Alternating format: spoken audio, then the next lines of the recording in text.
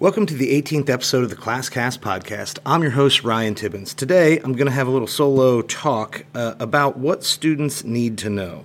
Now, that seems probably obvious enough, right? We have standardized tests, we have curriculum, we have state standards, we have a million things that help us understand what students need to know. However, this is actually a point of some contention between many teachers and maybe administrators, researchers, curriculum developers, and on, because we have questions about what it means to provide a 21st century education. I cannot tell you the number of times I've heard in the last couple of years that students don't really need to know a lot of facts. They don't need to memorize names or dates. They don't need that because they have information access constantly. You know, they have a phone, they have a Chromebook, they have a laptop, they have the sum total of the world's knowledge at their fingertips. So why do they really need to know who did what, to whom, or at what time, or in what location? And if the only point of knowledge was just to rattle that information back off, to be able to recite it and recall it, then that would be a fair point. I was in a faculty meeting a couple of years ago where my principal, who is fantastic, and I don't know how much of this he meant in a literal way, but he asked the question to the entire staff, how many things do students really need to know that they can't access easily enough in other places? And then he held up his cell phone. Now, I think what he was getting at, and actually I know what he was getting at, was that we need to be pushing towards critical thinking. We need students to be able to create things for themselves. They need to be able to assess, to evaluate, to synthesize, to really create their own products, right? The goal of education, and particularly maybe the goal of school, should not just be the rote memorization of facts and names, but maybe the ability to do something with them. However, I think sometimes people misunderstand that. Sometimes maybe we jump straight to the process and the production, and we forget that knowledge really is an essential component. Okay. Now, there's several different ways to address this, but I'm going to start with something that I say a lot in class, and then just sort of see where I go from there. But I really do believe that you can't think stuff if you don't know stuff. Right? If you don't know stuff, you can't think stuff. And if you can't think stuff, you can't really do much. Consider for a second what you could even ask about, say, quantum computing. If you're not a person that knows a great deal about computer science, you probably can't even ask a question about quantum computing, let alone do anything about it. The first thing you need to do is know something about it in order to ask questions. So we start with, what is quantum computing? What do the words mean? Who invented it? How does it work? But I can't do anything more until I have at least that basic knowledge. Now, that's the part I can go look up, right? I can just go to Google, I can type it in, I'm good to go. I know what quantum computing is. Then I need to start looking at how it works. I need to start looking at computer systems. I need to start naming components. I need to name the functions. I need to know a lot of things before I can ever do anything with the knowledge.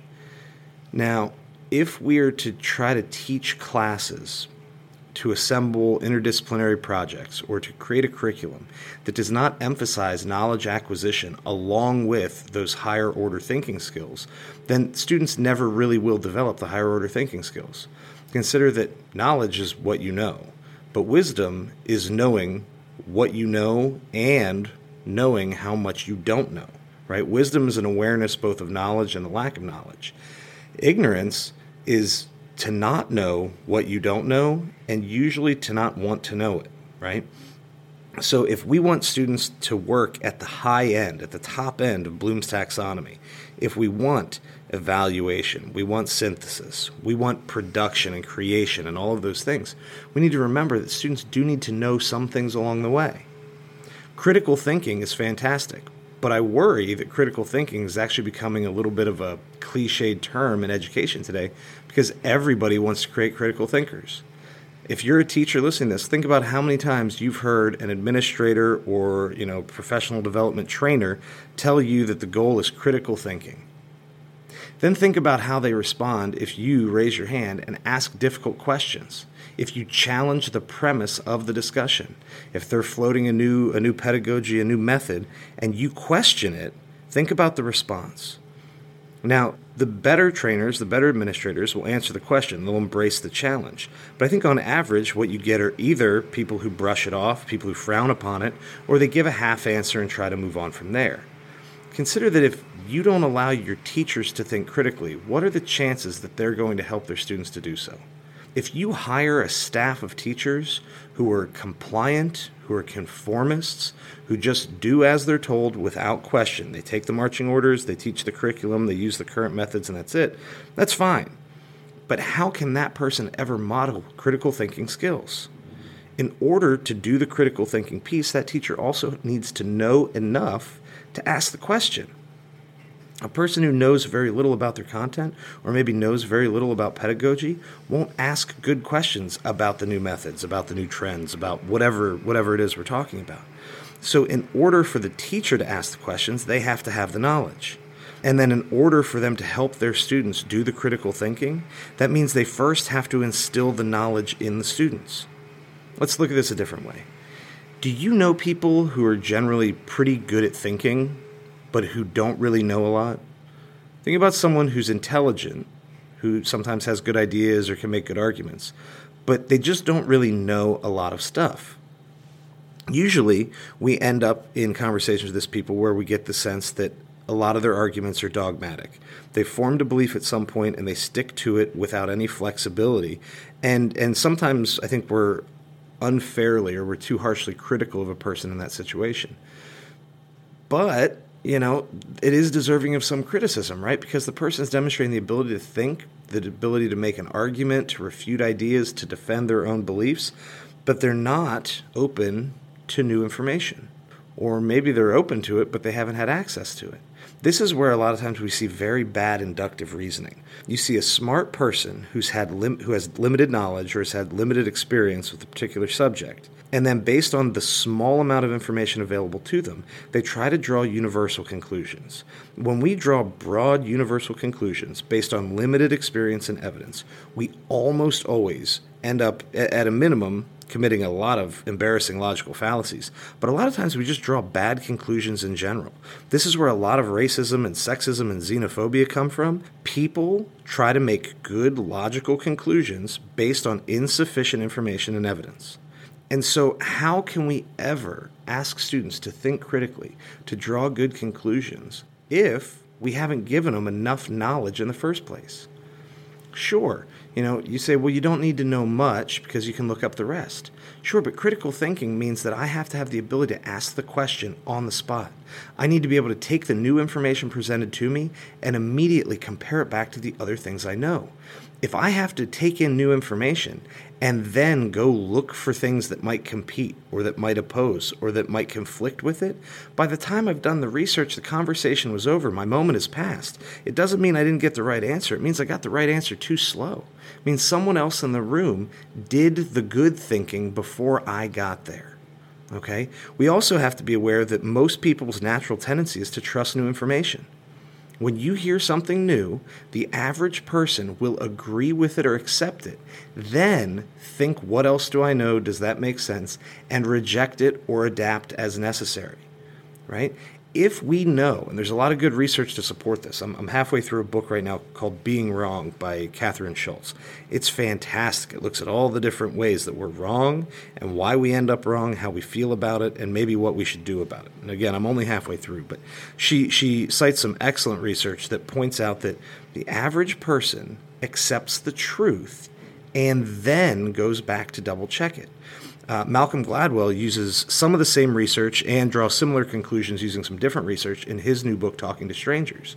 When someone tells us something, we have the tendency to believe them, especially if we think that person is like us, if we have things in common with them, right? How are you ever going to go back and double check? How are you going to reassess the new information that you just heard and probably accepted if you don't know enough? Now, I'm not arguing for classes of pure memorization.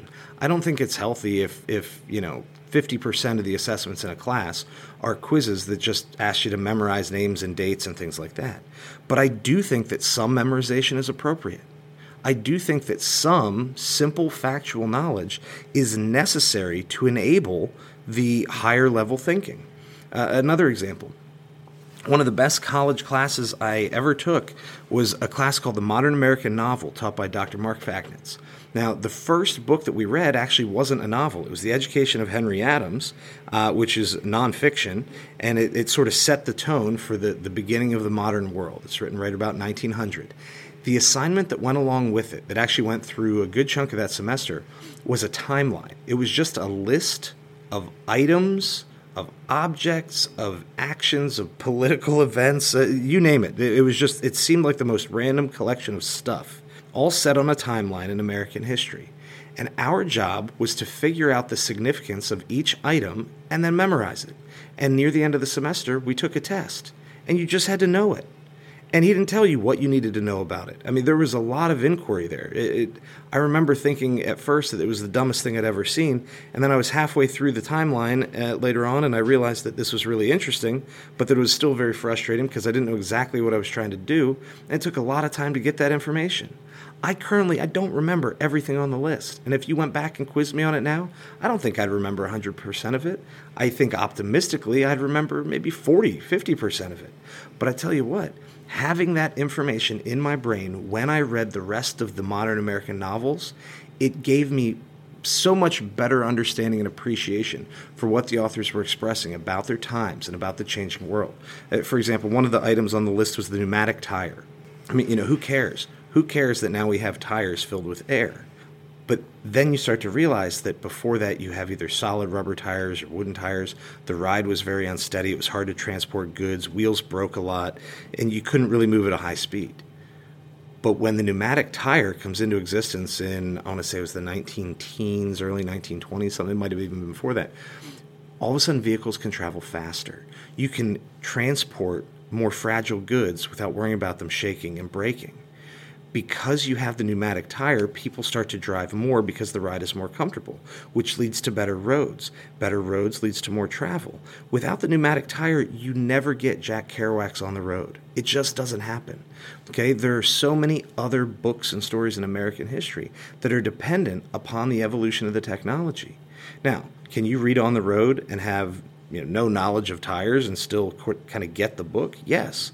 But what you can't do is put it in an historical context that allows you to do any deeper analysis. You can't put it into the author's time period to understand what he's doing and why it was interesting and new to him. Now you could go back and read On the Road and think, yeah, any jerk can take a road trip. Anybody can do some drugs and write some stuff and drive around. And maybe that's true.